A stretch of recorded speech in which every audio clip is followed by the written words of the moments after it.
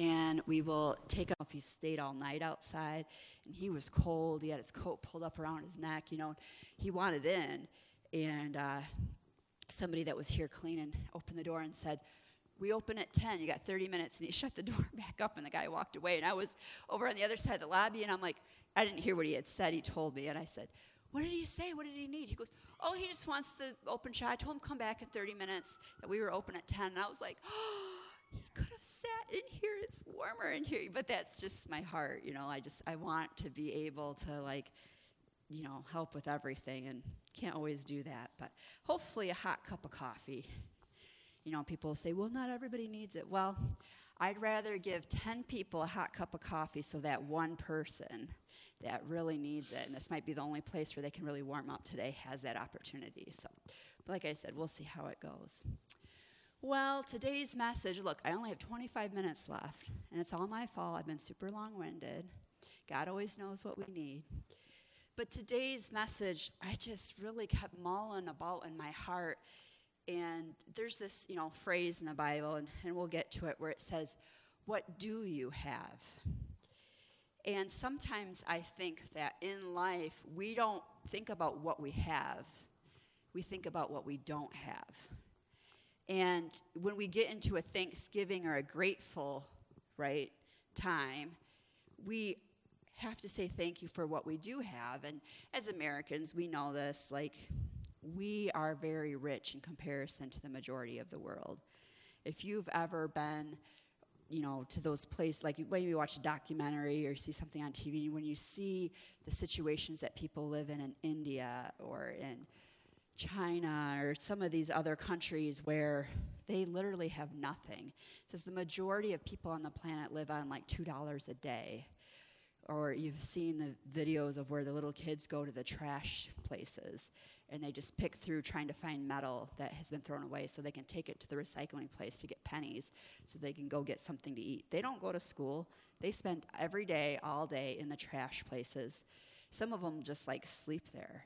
I know Joyce Meyer's ministries, when they would go to these different places and see that, they would try to find property for sale near the trash dumps and have a kitchen there and at least make hot meals and try to teach the kids things. But people are like, why don't you take them out of there? It's they're not going to leave. That is their culture. That is where they are. These kids sleep in the piles of trash. So it's we can, in comparison, say, boy, I've got a lot. I should be thankful. What I have isn't what I necessarily, where I want to be, but it's not where some people are. But instead, we say, I don't have what Dr. Jones has, and then we think we don't compare ourselves to somebody that doesn't live nearby us, that we can't relate to. We compare ourselves to somebody else, and then our eyes are fixed on what we don't have. And it's crazy how what we think about, how those thoughts multiply in our heads, right? And all of a sudden, everything is bad, everything is negative. We have this negative outlook on life. And so many times we are focused on what we don't have, and we forget to use what we have. And so when we pray to God and we ask Him to help us, He takes what we have. So what are the type of things that we can have? Well, I wanted to start here in John chapter 2. And if you read in John chapter 1, he begins to kind of start his ministry. He had fasted. He went to John the Baptist. He was water baptized. A lot of the guys that were following John had been showing them in the scriptures how the Messiah would come. And so once Jesus had been baptized and the Holy Spirit came down in the form of a dove on him, and God's voice said, "This is my son with whom I am well pleased," John told them all, this is the Messiah. So some of them began then to follow Jesus, and he called a few other people in his area. And now he's got these disciples that are with him, and he begins teaching them, and they begin going out and about. Well, they were obviously in a place where they knew people in Galilee, and they were at a wedding. So it starts here in John chapter 2, verse 1. It says, on the third day, a wedding took place at Cana in Galilee. Jesus' mother was there, and Jesus and his disciples had also been invited to the wedding. When the wine was gone, Jesus' mother said to him, "They have no more wine." Evidently, in this culture, that's a big deal. They drank and drank and drank till the wine was all gone. "Woman, why do you involve me?" Jesus replied. "My hour has not yet come." What is he trying to tell her? He's trying to say, "Mom, I know that you know that I can do miracles, but we are in a public place. Come on, Mom. Have you ever been out and about and your mom brings something up at the dinner table you didn't want to talk about? Like, yeah, of course you know, you're my mom, but I don't want everybody." Yep, they're pointing back there. You know how this is, right? Yeah, so you are out and about, and somebody says something. When my husband's done that, right? We'll be out and about, and he'll bring something up, and I'll be like, "I didn't tell them about that," right? For whatever reason, maybe, And, but that's what's happening here. We're seeing mother-son stuff, He's like, "My time has not yet come." He's not saying it like in a way like, "Mom, today's not the day for miracles," right? Because then people are around and be like, "Oh, you can do miracles?" Instead, he says to her, "My time has not yet come." Like, you know what I can do. People always say that's the first time he ever did a miracle. I'm thinking, it couldn't have been. How would Mary have known that he could take care of wine? Like, he had to have been doing some extraordinary things for her to be like, "Hey, they don't have any wine." Like this is something, you like did all this major stuff before. You can take care of this. So he says, "Woman, why do you involve me? My hour has not yet come." His mother said to the servants, "Do whatever he tells you." I love it. She doesn't even address him anymore. She just, these servants have probably come with her. They probably were following her over there. Somehow she found out. I'm betting, that she was probably friends with the mother of the bride. You know how that is. The mother of the bride, she's in the back, making sure everything's going on. And her best friend's trying to help her. And all of a sudden, mother of the bride comes frantic over to Mary. "Oh my gosh, we're running out of wine. Can you believe this? What am I going to do? I'll take care of it." And she grabs some of the servants. "Come on, let's follow me. Let's go. Hey, Jesus. They've run out of wine." He looks at her, and there's all these servants, so he's trying to say it cryptically. "My hour has not yet come." And they're probably thinking, what does that mean? Is it not time for your bedtime? You don't know, you don't have the key to your storage room? I'm sure she's going to tell us to run over to your house and get all the barrels of wine you guys have. Like, seriously, dude, what does this mean? And she just looks at him, and I bet you she's a good mother, and she just walked away. All right, do whatever he tells you, and she just walks away so you can't even rebuttal with her, I'm just saying. And so, what does Jesus do? It's not about what we don't have. What they don't have is wine. But what do you have? So he probably he was God, so he probably knew. He probably had an inventory of the entire place. He probably knew how many mice were down in the cellar chewing on a block of cheese. But let's say he looked around, he sees what they have, and so he says, "Nearby stood 6 stone water jars, the kind used by the Jews for ceremonial washing, each holding from 20 to 30 gallons. Jesus said to the servants, 'Fill those jars there with water.' So they filled them to the brim. Then he told them, 'Now draw some out and take it to the master of the banquet.'" I love how he didn't say, "Fill those jars with water and then go take it to the master of the banquet," because they probably wouldn't have done it. They probably would have been like, "Is he crazy?" Instead, he says, "Go fill those jars with water." So they did. It says they did, and they filled it to the brim. And then once it was filled to the brim, he said, "Now go take it to the master of the ceremonies." And they're probably like, "Well, I already took the time to fill 30 gallons of water in 6 of these. I guess I might as well finish this task he's sending me on." So they take it over. They did so. And the master of the banquet tasted the water that had been turned into wine.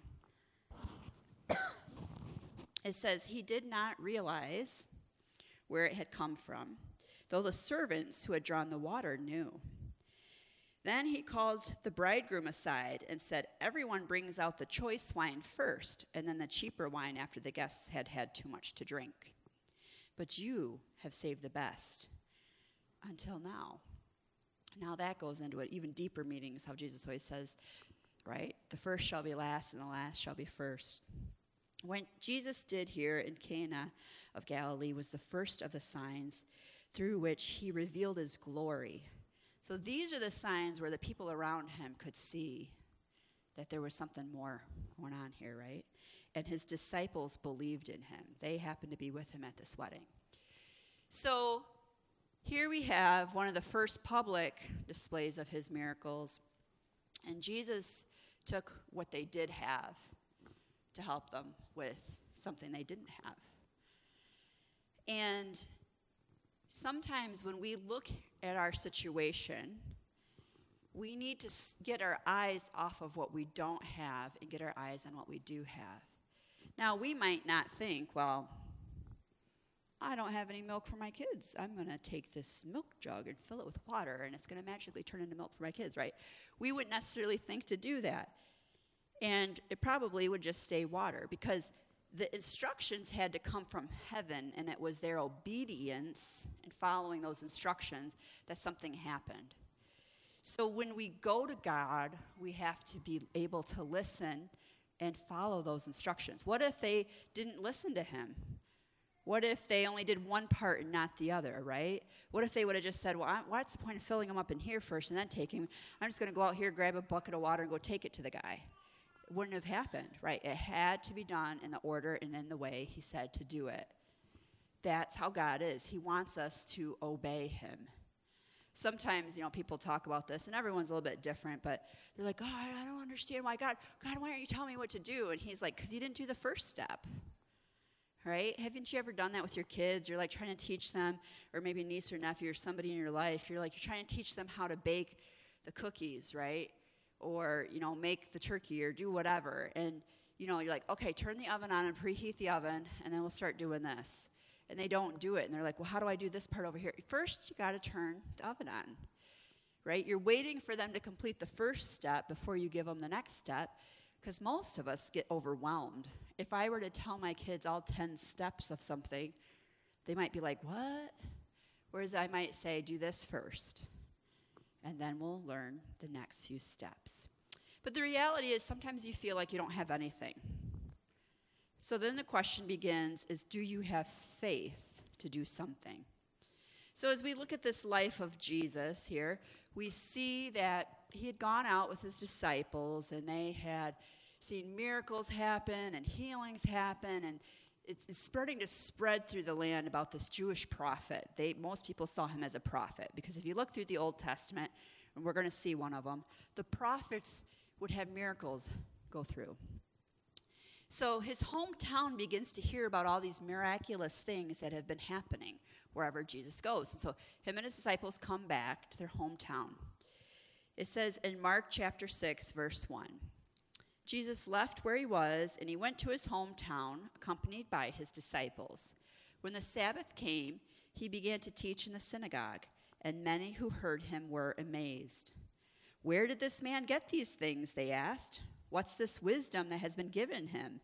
What are these remarkable miracles he is performing? Isn't this the carpenter?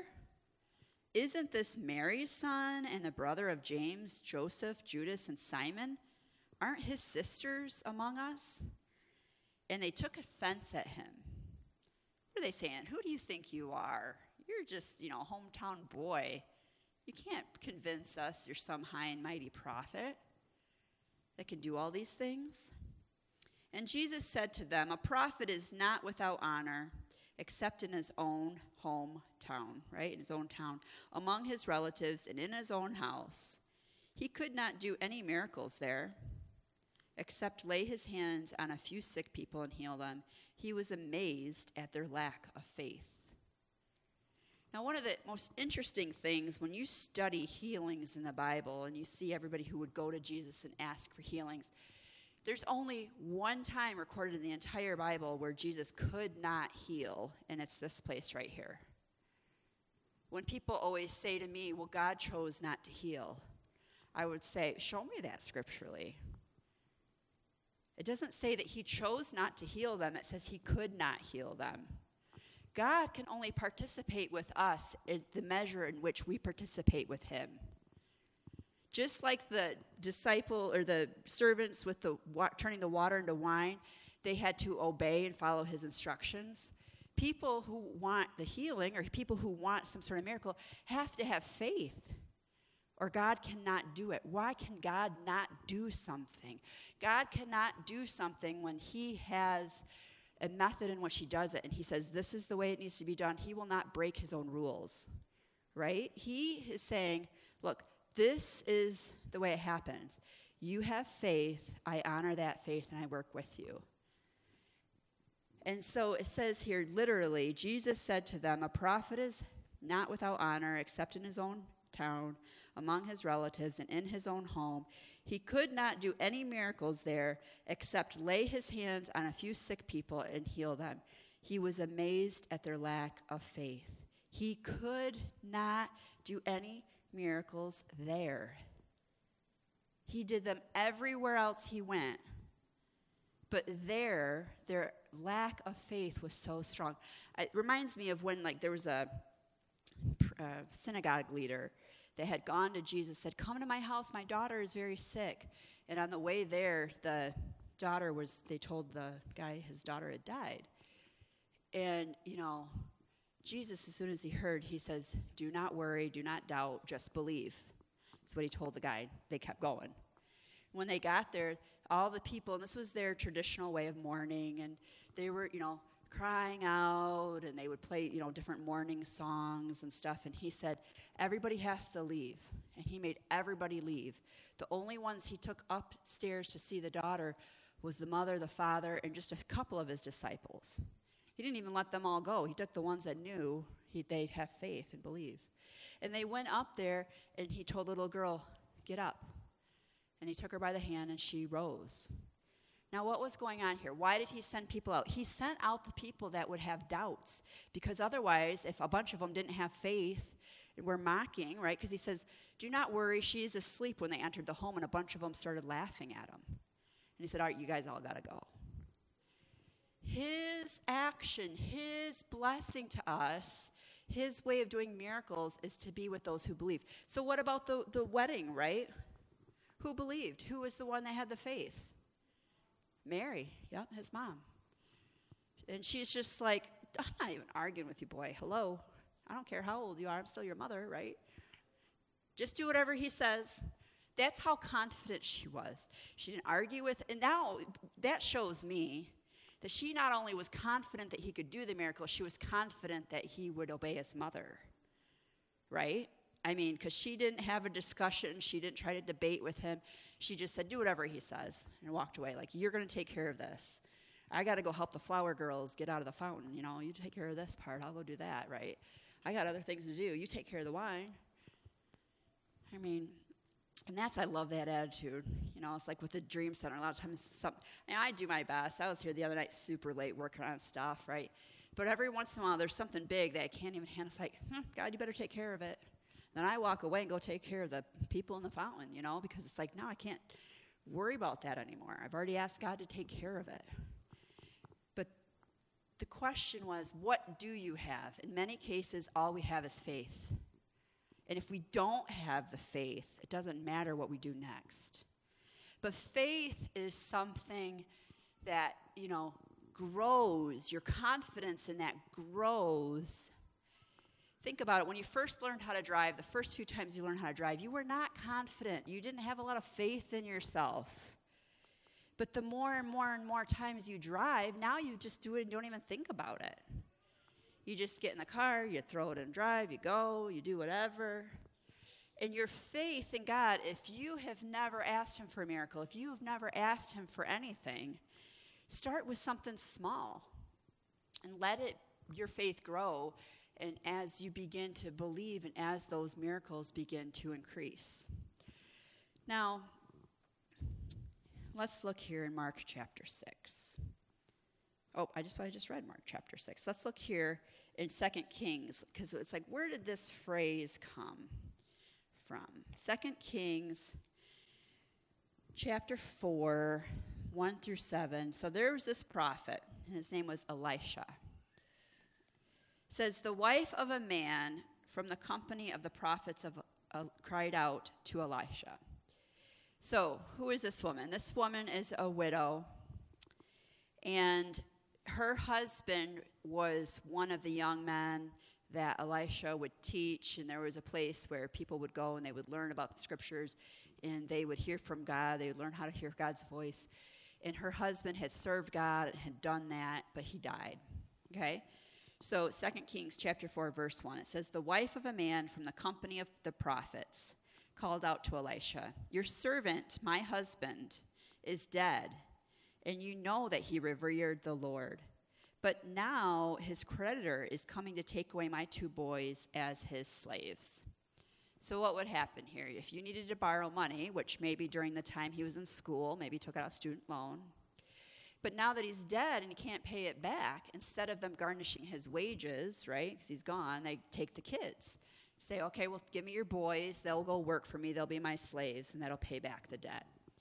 And, of course, the mom's, like, not standing for this. So she goes to the prophet, the guy in charge of this school that's been there. Elisha replies to her, "How can I help you? Tell me, what do you have in your house?" So she's coming to him and saying, "I need money." And he's like, "Well, how can I help you? Like, I'm not going to give you money. What do you have?"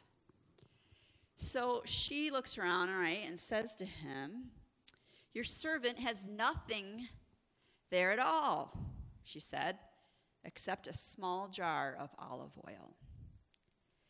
Elisha said to her, "Go around and ask all of your neighbors for empty jars. Don't ask for just a few." What is he saying? Ask for lots, get many. "Then go inside and shut the door behind you and your sons. Pour oil into all of the jars, and as each is filled, put it to one side." Now, can you imagine somebody telling you that? Maybe you've got like a 2-ounce bottle of something, and somebody says, "Go get as many gallons as you can." Gallon-sized jugs. Go get a bunch of 2 liters, empty 2-liter bottles. Go get as many containers as you can find. And then shut the door up so nobody else can see, right? Because they're going to doubt. They're going to be like, "What the heck is she doing?" There's something about shutting yourself off from negative voices that's so powerful. Who's it whispering into your ear? And start pouring that oil. Now, did she have faith, Mary? I don't know if she had to have faith. Who in the world would go borrow all of those jars from their neighbors, shut the door, and start pouring the oil in if they didn't have faith? No, this woman had faith. Might not say the woman had faith and went and did it. It says she went and did it. She had to have had faith to go and do this. So it says she left him and shut the door behind her and her sons, and they brought the jars to her, and she kept pouring. When all of the jars were full, she said to her son, "Bring me another one." But he replied, "There is not a jar left." Then the oil stopped flowing. When what we have been told to do reaches its limit, then that's when the blessing stops, right? She went and asked for all the jars, but as soon as all those empty jars were there, the blessing stopped, and then this is what she had. And it says that she went and told the man of God, and he said, "Now go and sell the oil and pay for your debts. You and your sons can live on what is left." So she went to the prophet and said, "I need enough money to keep my sons from going to be slaves." And he told her what to do, and because she followed it, she not only had enough to sell and pay off the debt, but she now had enough for them to live on that. Now, how long would that have been, Mary? Well, it would have been long enough until the boys were men and could provide for their mother, because that's how the culture was.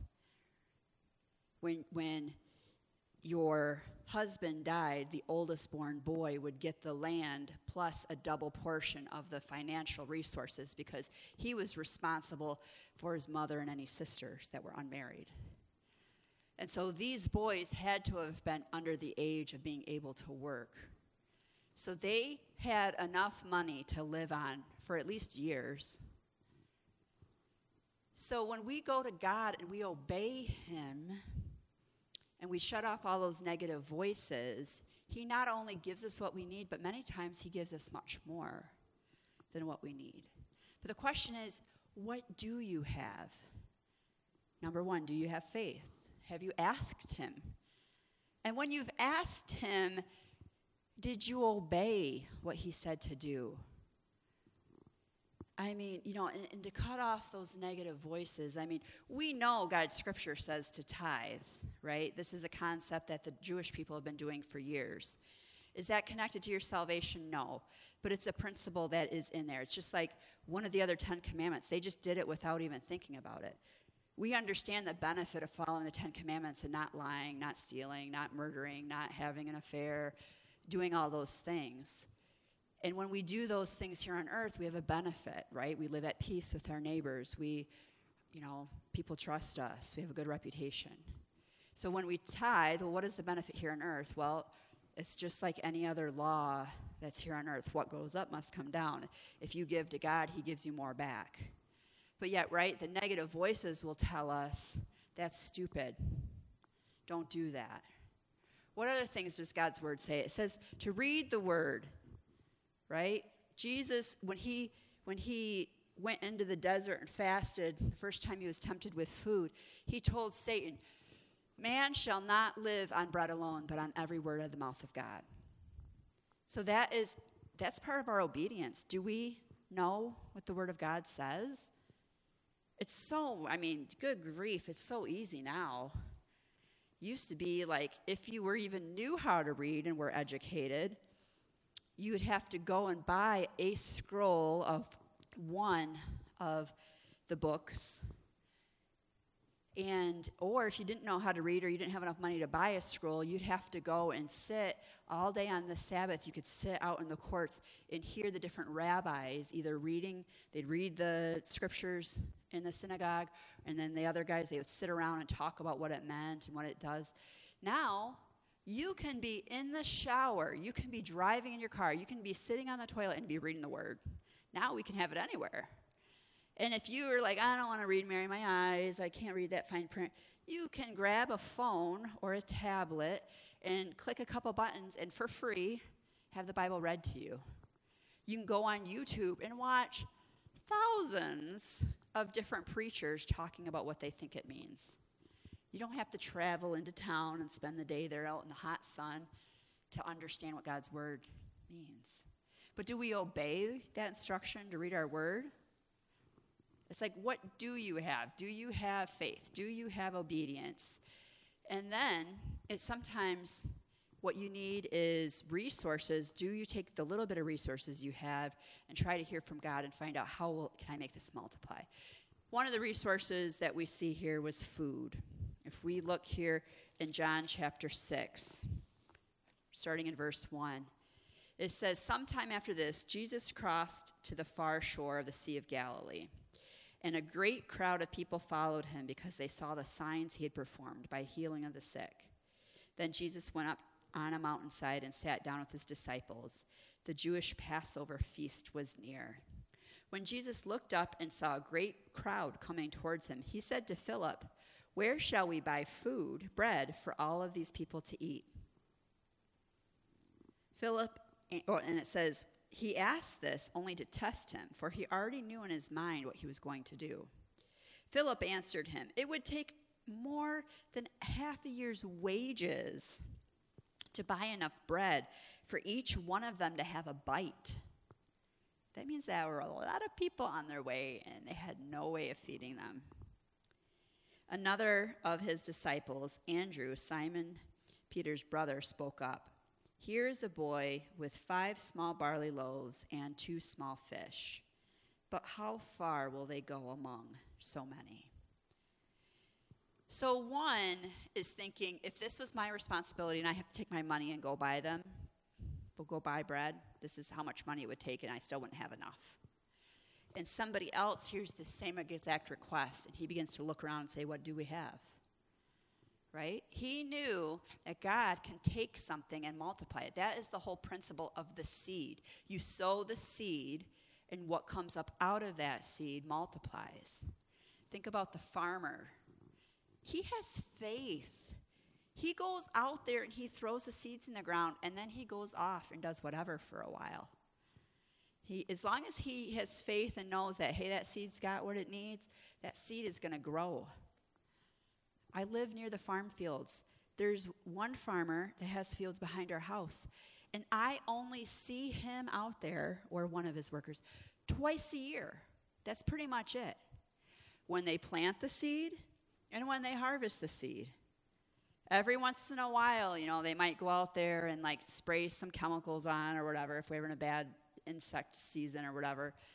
But as far as like him coming out every day and looking and coming over, Mary, send me a picture every day so I know if it's gotten to 4 inches yet. And once it's gotten to 4 inches, then let me know when it gets to 6 inches. And no, why is he not there checking on that? Why is he not there sitting there with the fly swatter making sure that nothing bothers his crops? Because he has faith. He knows that while we're here on earth, there are simple principles that always come through. And one of them is sowing a seed. You sow a seed and you will receive a harvest. And this guy looked around and he says, look, there's some food. I'm going to bring it to Jesus. And now why would he even bring it if he knew how far would this go? But he knew this, well, Jesus can do anything with anything. So I'll ask him, what do you think? Can this go very far? Jesus said, have the people sit down. There was plenty of grass in that place, and they sat down. About 5,000 men were there. So if there was 5,000 men, and let's assume they all had just one wife, some of them might have had more, then they had at least, Jesus had, 4 brothers? They listed 4 or 5, and then he had sisters on top of that. So let's say the average family only had maybe 8 kids. So you got 5,000 times 9. We got a lot of people there.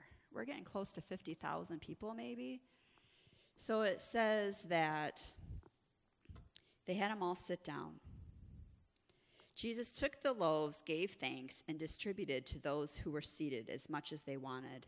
He did the same with the fish. I love when they distributed it, he said, give them as much as they want. He didn't say, give them only 1 loaf each because we ought to make sure we have enough for the people in the back. It says that he gave them as much as they wanted. And have you ever been around people like that? Like, how many would you want? Oh, just give me 1. You give them 1. The person next to him says, I want 3, and you give them 3. Hey, I asked you what you wanted. Can we do that with God? Right? Don't anybody ever say, why does Pastor Mary have that? I asked for it. You need to start asking for more if you're not happy with what you got. Right? That's the principle. He says they gave them as much as they wanted. When they had all... And it says, and the same with the fish. It says, when they had all had enough to eat, he said to the disciples, gather the pieces that are left over. Let nothing be wasted. So they gathered them and filled 12 baskets with the pieces of the 5 barley loaves left over by those who had eaten. After the people saw the sign Jesus performed, they began to say, surely this is the prophet who has come into the world. Jesus, knowing that they intended to come and make him king by force, withdrew again to the mountains by himself. What I love about this story is when the disciples looked around, they didn't say, well, we packed some bread. Go ahead and multiply it, God. Take what I have and use it. In this case, they looked around and said, okay, we don't have anything, but is there someone who's willing to share, somebody who's willing to be participating in this? And then they both were blessed. What do you have? What is your situation? What miracle do you need? What have you been waiting on with God? Is it, something that when you pray, you have faith, God kind of tells you some instructions and you follow that? That's awesome. Sometimes it's something as basic as God tells us in the Word, to work. There's something about a hard day's work. So we do everything that we can, and then we ask God for something that maybe is something we can't do. Okay, Lord, you tell us to work, you tell us this and that, I've done that. You tell us to tithe, I've done that. But now I need something even more. Sometimes it's not necessarily resources, right? Maybe it has to do with parenting or relationships, or maybe you need some business advice. And what do we see here? You go to somebody who does have it. The widow woman knew that her husband served God and knew that it was God that was going to supply the need. But she went to Elisha, the prophet, for information and instruction. Sometimes we have to go to somebody else to kind of help us. We still have faith that God is going to do it, but we're asking somebody else to show us how to have God be a part of that, right? Sometimes we have somebody else pray with us, somebody else counsel us. Maybe you don't have a leaf blower, but maybe your neighbor does. Can you go over? And that just shows you how, when you get back to the scriptures about being a good neighbor, right? Some of us don't even know our neighbors. We can't even go over and talk to them and ask them. I'm going to pray for all of you that this week, when Satan wants to get us to think about what we don't have, that we begin to say, what do I have? And use that time as you're praying or seeking God out. If he puts on your heart to take something you have and to do something with it, and it might cause then a blessing, maybe to somebody else, maybe to you. Maybe you're going to take some seed that you had and sow it, and then you're going to ask God, and you're going to be specific, and you're going to ask for more than enough, and see how God multiplies that back. But I think the biggest thing that we can learn from this is, where are our thoughts? Is it focused on what we don't have, or is it focused on what we do have? Do we have that faith and that willingness to obey him when he does put something on our heart to do next? Father God, we just come to you right now in the name of Jesus, and we know that Satan is out there trying to kill, steal, and destroy our lives.